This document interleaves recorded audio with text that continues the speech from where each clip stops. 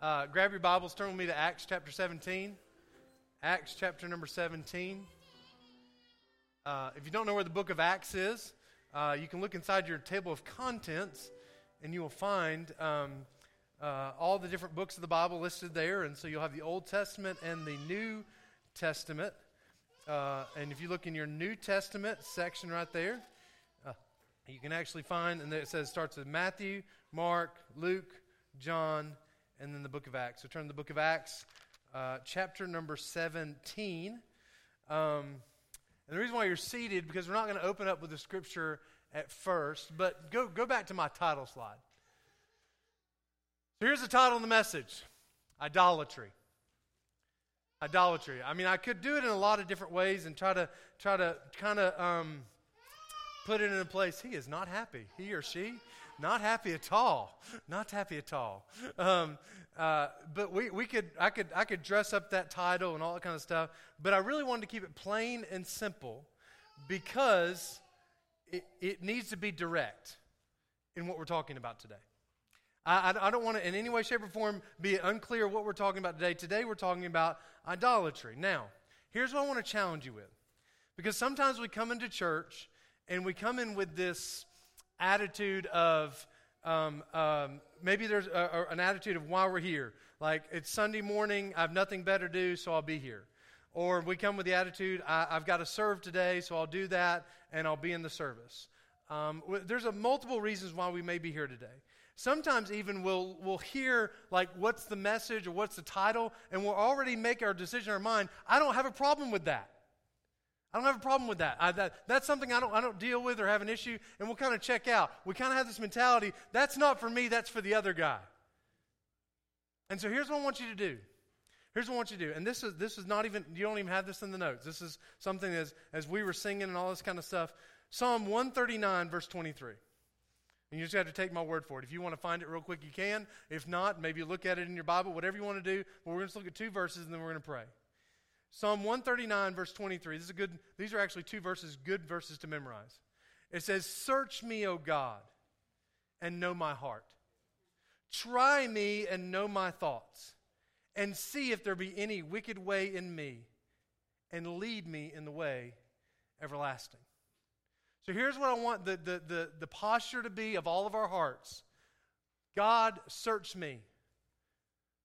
Search me. Know my heart. Try me, know my thoughts, and see if there be any wicked way in me. And here's the deal. Here's what's cool about this verse. And here's what's going to happen. If we do that, God will lead us in the way everlasting. Can we all do that? Say amen? Okay, here we go. Let's pray. Lord, thank you so much. Thank you so much for the wonderful, wonderful opportunity it is to come into your house. Lord, what a wonderful opportunity it is to hear your word. Lord, what a wonderful opportunity it is not just to hear your word, but to apply your word to our lives. And Lord, I know this is a subject, Lord God, where many of us would say, I don't have a problem with that. But if we're being honest, every single one of us probably have idols in our lives. They may not look like little statues that we pray to every single day, but they have become idols. And so, Lord, I just pray, Lord, that you would search us. You would know our hearts and know our thoughts.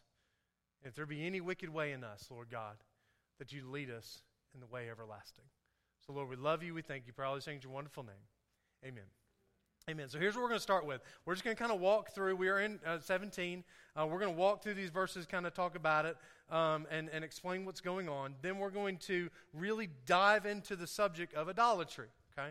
And so if you're, Acts 17, verse number 16. So Acts 17, verse 16. If you're there, say, I'm there. Okay, if you weren't there, that's okay. We'll put it on the screen. All right, so now Paul is on a second missionary journey, and so he's been through different places. Last week he was in Berea. Last week, not necessarily. Okay, there may be some more time, but last week we followed him when he was in Berea. The week before that, he was in Thessalonica, and so now we have now while Paul waited for them at Athens, so now he's at Athens. His spirit was stirred in him when he saw the city wholly given to idolatry. Therefore disputed he in the synagogue with the Jews, with the devout persons, and the market daily with them that met with him. Then certain philosophers of Epicureans and of the Stoics encountered him, and some said, "What will this babbler say?" Others some, he seemeth to be setter forth of strange gods, because he preached unto them Jesus and the resurrection. Okay, so here he is. He's in Athens, and he's proclaiming Jesus wherever he goes. And so there's different philosophers. And now think about this from your studies in school. You have different philosophers and all this kind of stuff. That Athens, Greece was this hub of intellectual thought, all that kind of stuff. And so here's one philosophy or another, and they're kind of looking at this as just another philosophy. And they took them, verse 19, they took them and brought him unto Areopagus, saying, "May we know what this new doctrine, wherefore thou speakest is? For thou bringest certain strange things to our ear. We would know, therefore, what these things mean." Okay, so we've never heard these things, so explain it to us. Verse 21. "For all the Athenians and strangers were there, spent their time in nothing else, but either to tell or to hear some new thing." Again, going back to what we're talking about. All they're always thinking about this new way of thinking, these new thoughts, these new philosophies. That's what they consume themselves with, is all these different things. Verse 22, "Then Paul stood in the midst of Mars Hill and said, Ye men of Athens, I perceive that you in all things, you are too superstitious." Okay, another way to look at that is in a way that you're too religious. That basically, that it's all about these different gods that you're serving. And so in order to, we got to make sure we keep all these different gods happy, because they all influence our lives and all this kind of stuff.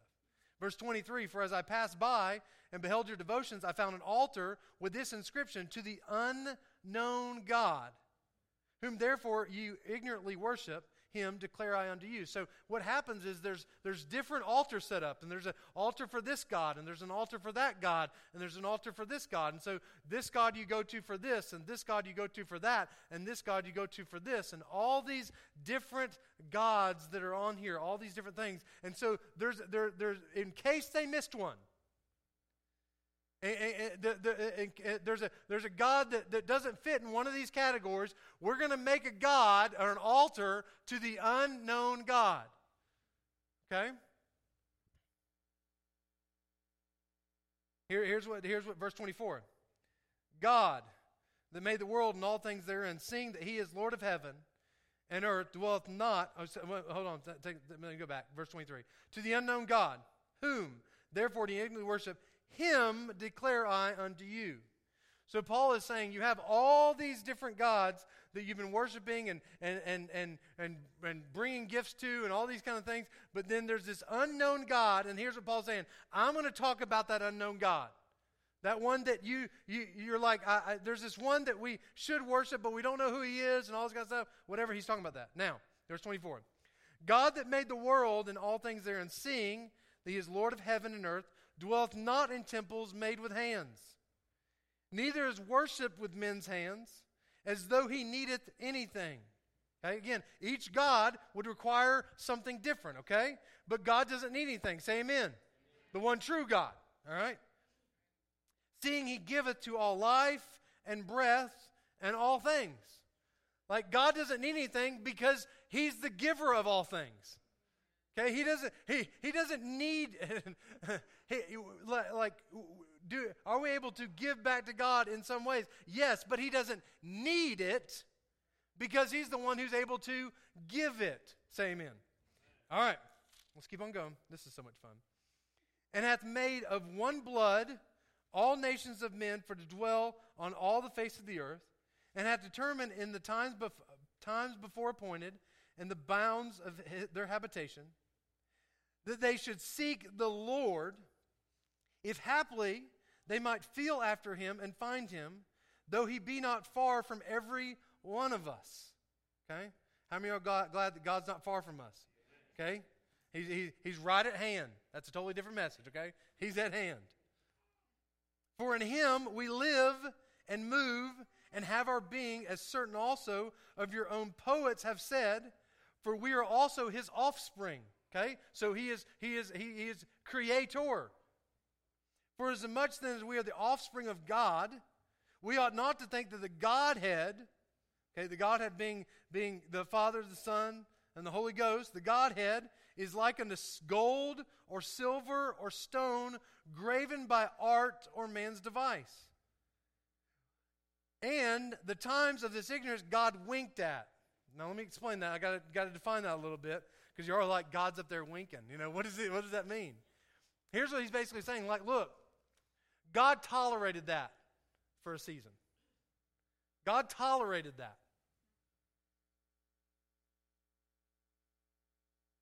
But now commandeth all men everywhere to what? Repent. Repent. Now I'm going to come back to that in just a minute. But when we're all faced with the reality, hopefully by the end of this message, that every single one of us in some way, shape, or form are worshiping idols, the only response is repentance. That's the only response. Okay? Because he hath appointed a day in which he will judge the world in righteousness by that man, okay? By that man whom he hath adorned, that man being Jesus, whereof he hath given assurance unto all men that they raised him from the dead. And when they heard of the resurrection of the dead, some mocked, and others says, we will hear thee again of this matter. So Paul departed from among them.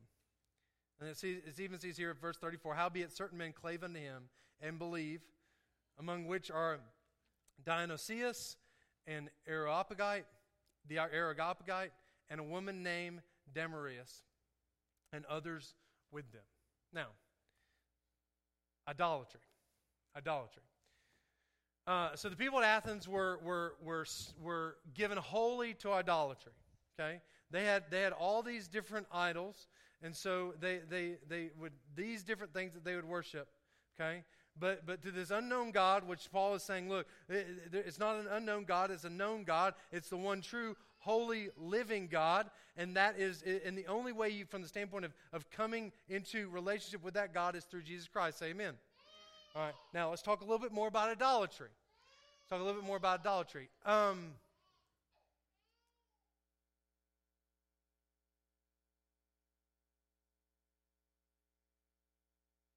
Exodus 20.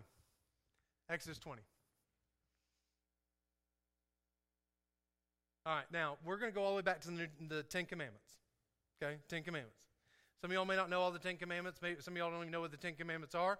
And so here we go. The people are delivered out of Egypt, and they go into the wilderness. And while they're in the wilderness, God says, "Hey, here's how the nation of Israel should act. Here are the things that I'm commanding them to do. These are the laws that they need to follow." Okay, and so these are the Ten Commandments. Now we're going to go through all of them, but we're going to look at each in some particular ones. But first, let's go through all of them. Okay, and God spake all these words, saying. First, okay. Hold on a second. I'm the Lord thy God, which have brought thee out of the land of Egypt, out of the house of bondage. Verse 3. Here we go. First commandment. Thou shalt have what? No other gods before me. First commandment. Have no other gods before me. Okay? He says, I'm the Lord thy God, and so have no other gods before me. So in order of everything else in our life, where does God sit? First. At the very top. Okay, let's keep going. Verse 4. Thou shalt not make unto thee any graven image, or any likeness of anything that is in heaven above, or that in the earth beneath, or that in the water under the earth. Keep going. Thou shalt not bow thyself to them, nor serve them. For I, the Lord thy God, am a jealous God, visiting the iniquity of the fathers upon the children unto the third and fourth generation of them that hate me. Okay, so now this is talk. Not only is no other gods before me, but even from the standpoint of we don't need to create idols. Okay, keep going. Verse 6. And showing mercy unto thousands of them that love me and keep my commandments. Verse 7. Thou shalt not take the name of the Lord thy God in vain, for the Lord will not hold him guiltless that taketh his name in vain. So if you use God's name as a cuss word, okay, that's the third commandment you are violating. Okay, all right. So there you go. So notice in the first three that we've talked about, he's talking about, hey, I'm God. There's nobody before me. Don't make any kind of graven image, anything to worship, because I'm number one. And then don't talk bad about me because how great and holy and wonderful I am. Okay, keep on going. Verse 8. Remember the Sabbath day to keep it holy. This is the fourth one. Okay, keep going. 6 days shalt thou labor and do all thy work. But the seventh day is the Sabbath of the Lord thy God, and that thou shalt not do any work, thou, nor thy son, nor thy daughter, thy manservant, thy maidservant, nor thy cattle, nor thy stranger that is within thy gate. So according to the Ten Commandments, we work 6 days, and on the seventh day we do what? Rest. Okay? Now I understand we live in a different society, all that kind of stuff, but if you're working 7 days a week right now, you're actually violating God's commandment. Because he said you work 6 days and then you rest on the seventh. Here we go. Verse 11. For in 6 days the Lord made heaven and earth, the sea, and all. I love this. This is great. For in 6 days the Lord made heaven and earth, the sea, and all that is in them, and rested the seventh day. Wherefore the Lord blessed the Sabbath day and hallowed it. Here's what this verse is talking about. God himself didn't work 7 days a week. He took a day off. And he made all these things in 6 days. Love it. Love it. Here we go. Verse 12. Honor thy father and thy mother. Young people, teenagers, us older people. We still have mothers and fathers, right? Honor thy father and mother. Thy days may be long upon the land which the Lord thy God giveth thee. This is the only commandment with a promise, by the way. You want to live a long life? Honor your father and mother. Some of my kids need to understand, like the reason why they say that is because the father and mother may kill their child. You know? Your days will be longer if you've honored me, because if you don't, I may end your life early. Okay, here we go, verse 13. Thou shalt not kill. I was good up to that one, right? Okay? Man, the first 5 I was good, and then I said that. That was not planned, by the way. I'm not that slick. Okay, here we go, verse 14. Thou shalt not commit adultery. Verse 15. Thou shalt not steal. Verse 16, thou shalt not bear false witness against thy neighbor. So basically don't lie about him. And verse 17, last one, thou shalt not covet thy neighbor's house. Thou shalt not covet thy neighbor's wife, nor his manservant, nor his maidservant, nor his ox, nor his ass, nor anything that is thy neighbor's. Now, went through all the 10 Commandments. Here's I think a problem we have in society. We want to pick and choose what commandments we want to follow. Everybody's like, well, I'm not going to kill. I'm not going to commit adultery. I'm not going to, maybe I won't lie. If you just said that, you just lied, okay? All right? Now, this last one, let's be honest, this is probably one of the ones that we probably struggle with the most, because we look at what everybody else has. Well, why don't I have the nice car? And why don't I have the nice house? When am I going to get those things? Like, we're coveting those things. But so we do really well, somewhat really well, from 6 through 10. But we forget about the very beginning. The first one is, have no other gods before me. Make no graven images. Don't take the Lord God's name in vain. Like, we want to ignore those 3, and then we're like, okay, I'll do good with the other 7. But if I was making a list and I was God, okay, I'm not saying that, okay? If I was making a list and I was God, if I listed something first, what would that mean? It's probably really important. It's probably really important. Because, all of these things really hinge on the first one.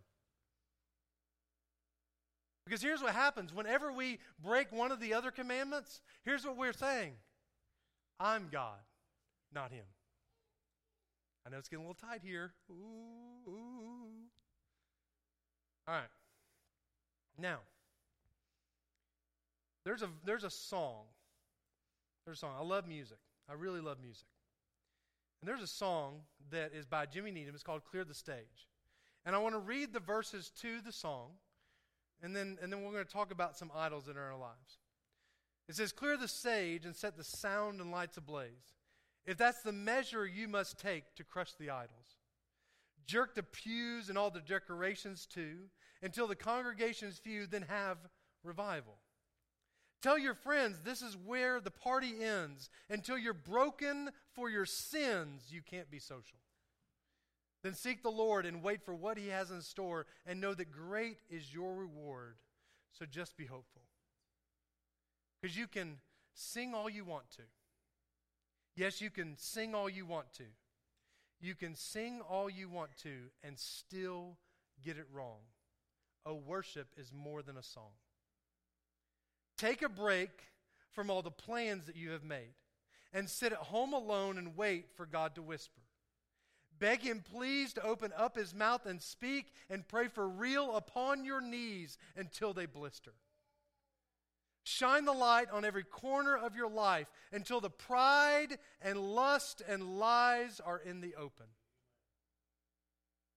Then read the word and put to test the things that you have heard until your heart and soul are stirred and rocked and broken.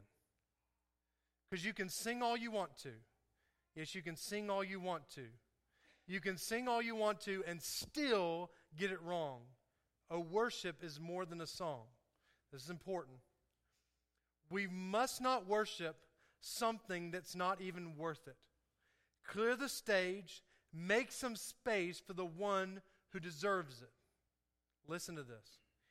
Anything I put before my God is an idol. Anything I want with all my heart is an idol. And anything I can't stop thinking of is an idol. And anything that I can give all my love is an idol. Because I can sing all I want to. Yes, I can sing all I want to. I can sing all I want to and still get it wrong. Worship is more than a song. Now, some of y'all are already like checking out a little bit because you're like, okay, anything I want before God is an idol, but then you're like, anything I want with all my heart, anything that I can't stop thinking of, anything I give all my love to. Here's the thing that we need to understand in both those, the all my heart and all my love. Anything that gets all instead of God getting it all, guess what it is? It's an idol. It's an idol. Now, some of you are like, Buchanan, I don't have an idol. What are you talking about? Let's look at some idols that we have in our life. Because think about it.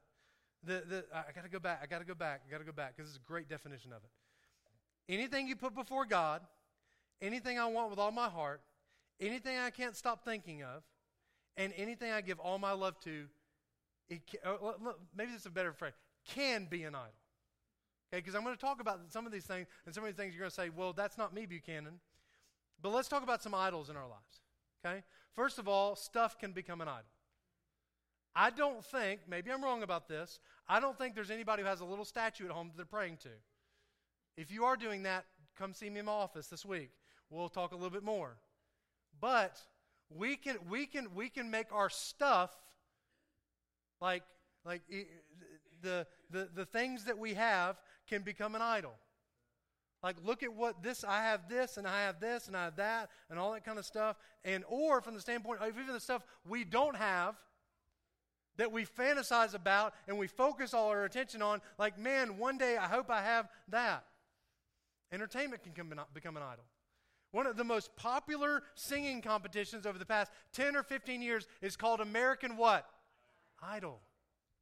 And so what we do is we look at people that are famous. We look at I'm going to help my teenagers, anybody, okay? We look at athletes. We look at movie stars, and we look and we say, man, if one day I could be like that athlete or that movie star or that person in any way, shape, or form. We look at all these people and we idolize them. But here's the deal. Your goal should not be to become like that famous athlete or that movie actress. Your goal is to become like Jesus, amen. Okay? Let's keep on going. It gets harder. Sports teams. Uh-oh. If you're an Alabama fan, say Roll Tide. If you're an Auburn fan, say War Eagle. Okay, if you don't care, say who cares? There we go. All right, I knew there's some. But our sports teams, they can become idols in our life. This is, and I'm not trying to say this in a bad way, but we'll rearrange our whole entire schedule on a Saturday so that we don't miss the ball game, and then we get up late for church, or we miss it.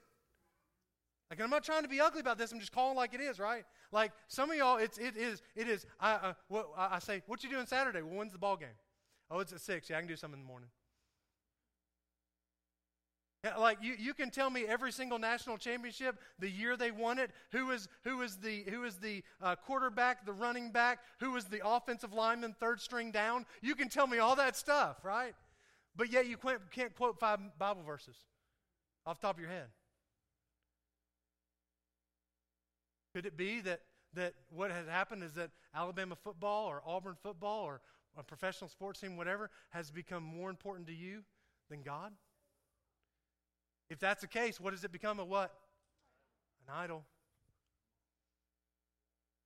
Again, just open your heart a little bit. A job. Our careers. Okay? We get in this place to where we look and say, okay, here's where I am right now, and here's where I want to be 5 years from now, and 10 years from now, and on and on and on and on and on. And it's about either, I know from the standpoint, not everybody's in this way, either that mindset of climbing the corporate ladder, or just from the standpoint of everything I do is who I am is based on my career. Your identity is not based on what you do. Your identity is based in Christ. Okay? But so we put our careers in this place, and what we'll do is we'll make decisions like I got to work. Okay? Because this is really important over here. But we can work ourselves to death and miss God completely. Going back to this whole thing about the Sabbath deal. Like, one of the reasons why I think, from the standpoint, we got to work 6 days and take a break so that we can reflect on who God is. And say, okay, in the fact of our rest, maybe we need to rest in the Lord, not just take a day off. Church can become an idol. Church can become an idol. Again, anything I put before God is an idol. I'm going to be most transparent I can be right now. Sometimes church is more important to me than God. And I can't believe I'm even saying that out loud. But I get so caught up in what's the church doing, this and that and all this kind of stuff, that it's like we have VBS and we got to do this and we got to do that and all this kind of stuff. And I look over here and I'm all about what's happening great in the church. And God's like, well, what about me? I'm the one doing these great things at church, but you're focused on what the church is doing, not so much what I am doing. So church can become an idol. Y'all ready for this one? Your bank account can become an idol. Now I'm going to say something in just a minute, and y'all are going to think, Buchanan, you're just finding another way to say it, whatever like that. But we live and die by the almighty dollar. And here's the thing: everybody I've ever asked, if I ask them, what is the one thing about your money that you wish you could change? And here's what they say: I wish I had more of it. Right? Now, I'm going to say this. I'm not going to. Here's the thing. The reason why there's a lot of churches that are struggling is because the pastors are doing this. I'll talk about this subject and this subject, but I'm going to leave this subject alone. And everybody's great and wonderful about the pastor until you start talking about our money. But according to God's word, you know who gets the first of your money? God does. The first fruits of all our increase. And this is not a tithing message. This is from the standpoint of understanding, hey, look, like that, and we need to get to the point of if we're like, you know what, but Buchanan, I want to do this and I want to do that and all this kind of stuff. But why is God not getting our first? Why is not getting our first? If he's not, then we need to be acknowledged that maybe my bank account and my money has become an idol in my life. Probably just need to keep this out so I don't keep on pulling it out. Our physical appearance. Our physical appearance. Now, some of you are like, I added this one this morning. I don't know why I added it, particularly but it's just like, how much do we get caught up in the fact of what we look like? Either how pretty we think we are and gorgeous we are, or the fact that we don't feel like we're pretty or gorgeous. And so we get caught up in this whole thing of what my physical appearance is about. I worry about what I look like, what people look, all this kind of stuff. Our physical appearance can become an idol. Like I do worry about sometimes this whole selfie generation we're in. Are we taking selfies because it's more about me taking a picture of myself so that someone can comment to affirm me and to make me feel better, and it's about my physical appearance that gives me identity and not Christ? Now this kind of bleeds into the other one, acceptance from others. Has acceptance from others become your idol? I'm this close to ditching Facebook. Really close to ditching Facebook. I'm going to try to stay with Instagram. It has a comment section. Maybe I need to disable the comments or whatever, but I'm about to vomit right now looking at Facebook stuff. Because here's what happens. Somebody will say something, and they'll stand on something. And then someone will comment against them. And here's what they'll do. They'll back off from it. Because I don't want to make anybody mad or anybody upset. Right? And you look at this, and Facebook has become a thing where people make comments to one another, and so no one stands for anything. And so we say these things, then we say that. And by the way, I don't know if Facebook is a great place to make a stand, whatever. So, I mean, you can, but if you're going to make a stand on Facebook, make a stand out in public too. All right? Never mind. So, but we say something, and then as soon as we get any kind of criticism, we start to pull back our words and all this kind of stuff. Why? Because we want to be accepted by people. One of the hardest things as a pastor is I've got to fight against pleasing other people. And what happens is I'm more worried about pleasing somebody else than doing what God has told me to do. Let me help you with this. If I get to a point to where I'm not doing what God tells me to do and I'm doing it for the pleasure of other people, here's what's happened. That's become an idol. That's become an idol. And so our level of acceptance, because here's the deal, we all want to be accepted. I get that. That's important. I love that. But from the standpoint of this whole deal of your whole identity is wrapped up in what somebody else thinks about me. Here's what I want to help you with. What people think about you is irrelevant. What matters is what God thinks of you. And here's the deal. Here's the deal. God loves you. God loves you.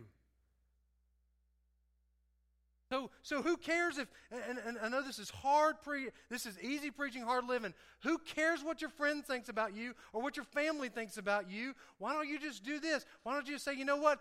God is pleased with me, and that's all that matters. Not what everybody else thinks.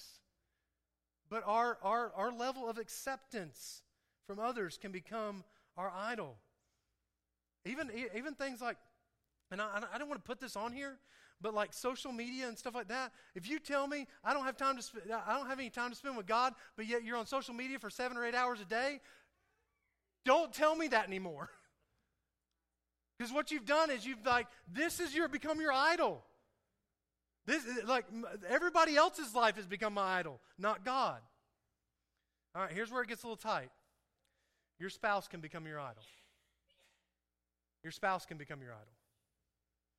This is what's sad. God will be leading you in a particular direction to be obedient into something else or to do something else and whatever, and your spouse will say no. And here's what you do. You do what your spouse says instead of what God tells you to do. If God is leading you in a particular direction and your spouse says no, is God wrong or is your spouse wrong? Your spouse is wrong. But and I think it's really bad from the standpoint of it has become this whole thing. In some marriages, not all marriages, to where it's I'm going to check with God and check with my spouse, and as long as God and my spouse agree, then I'll do it. If God tells you to do something, your spouse disagree, your spouse is wrong. Last thing, last idol. This is the one I've been holding back, and it's hard to say it, but your children can become an idol. Your children can become an idol. Now, there's a lot of different ways we can look at this, but we and I think, and I've even done it, and I think each generation has tried to do something more for their children. Every single generation. But here's what we did: is we taught all of our kids. Here's what we've taught them: it's all about you. It's all about you. You want to play sports? That's fine. We'll turn our whole entire world upside down so that you can play sports. You want to do this or do that? Yeah, we'll compromise every other standard we've ever done. We'll let you do that. If you don't want to go to church today, that's okay, because it's all about what you want to do, not so much what God is telling us to do. Getting a little tight in here, I know. But and we worship before the feet of our children. And then we wonder why they don't want to worship a holy God. Because what we've done is we've told every single one of them, it's not about God, it's all about you. Whatever you want. And here, going on this whole thing. Now, and am I saying, every single person that follows a sports team or has children or a spouse, that these are all idols? No, but what I'm saying is they can become that way. Say amen. They can all become that way. And we've got to check up a little bit. And that's what I'm saying. I'm like, search me, oh God, and see if there be any wicked way in me. Know my heart, know my thoughts. Lead me in the way everlasting. I know I butchered that verse, but here we go. There's a verse. This is where we'll end. Well, here's a test. Here's a test for your own heart. Here's how you know if it's an idol or not. Could you live without it? Think about that. Could you live without it? Now, it's really easy, like, oh, Buchanan, I could live without entertainment or stuff. Some of y'all are going to struggle with the whole, could you live without Alabama football or Auburn football? Could you live without your career? Could you live without your bank account?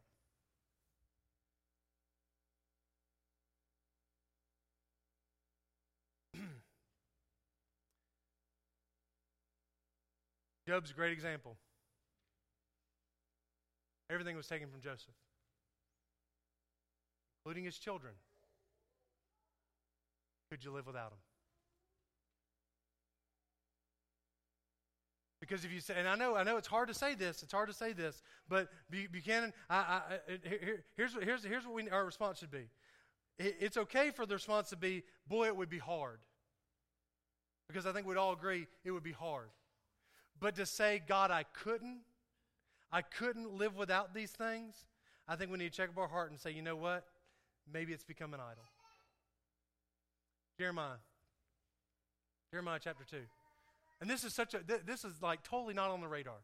No, totally not on the radar. But as I was researching things and looking at things and all this kind of stuff, this verse popped up. And I was like, what does this have to do with idols? Like, what does this have to do with idols? But this is so good.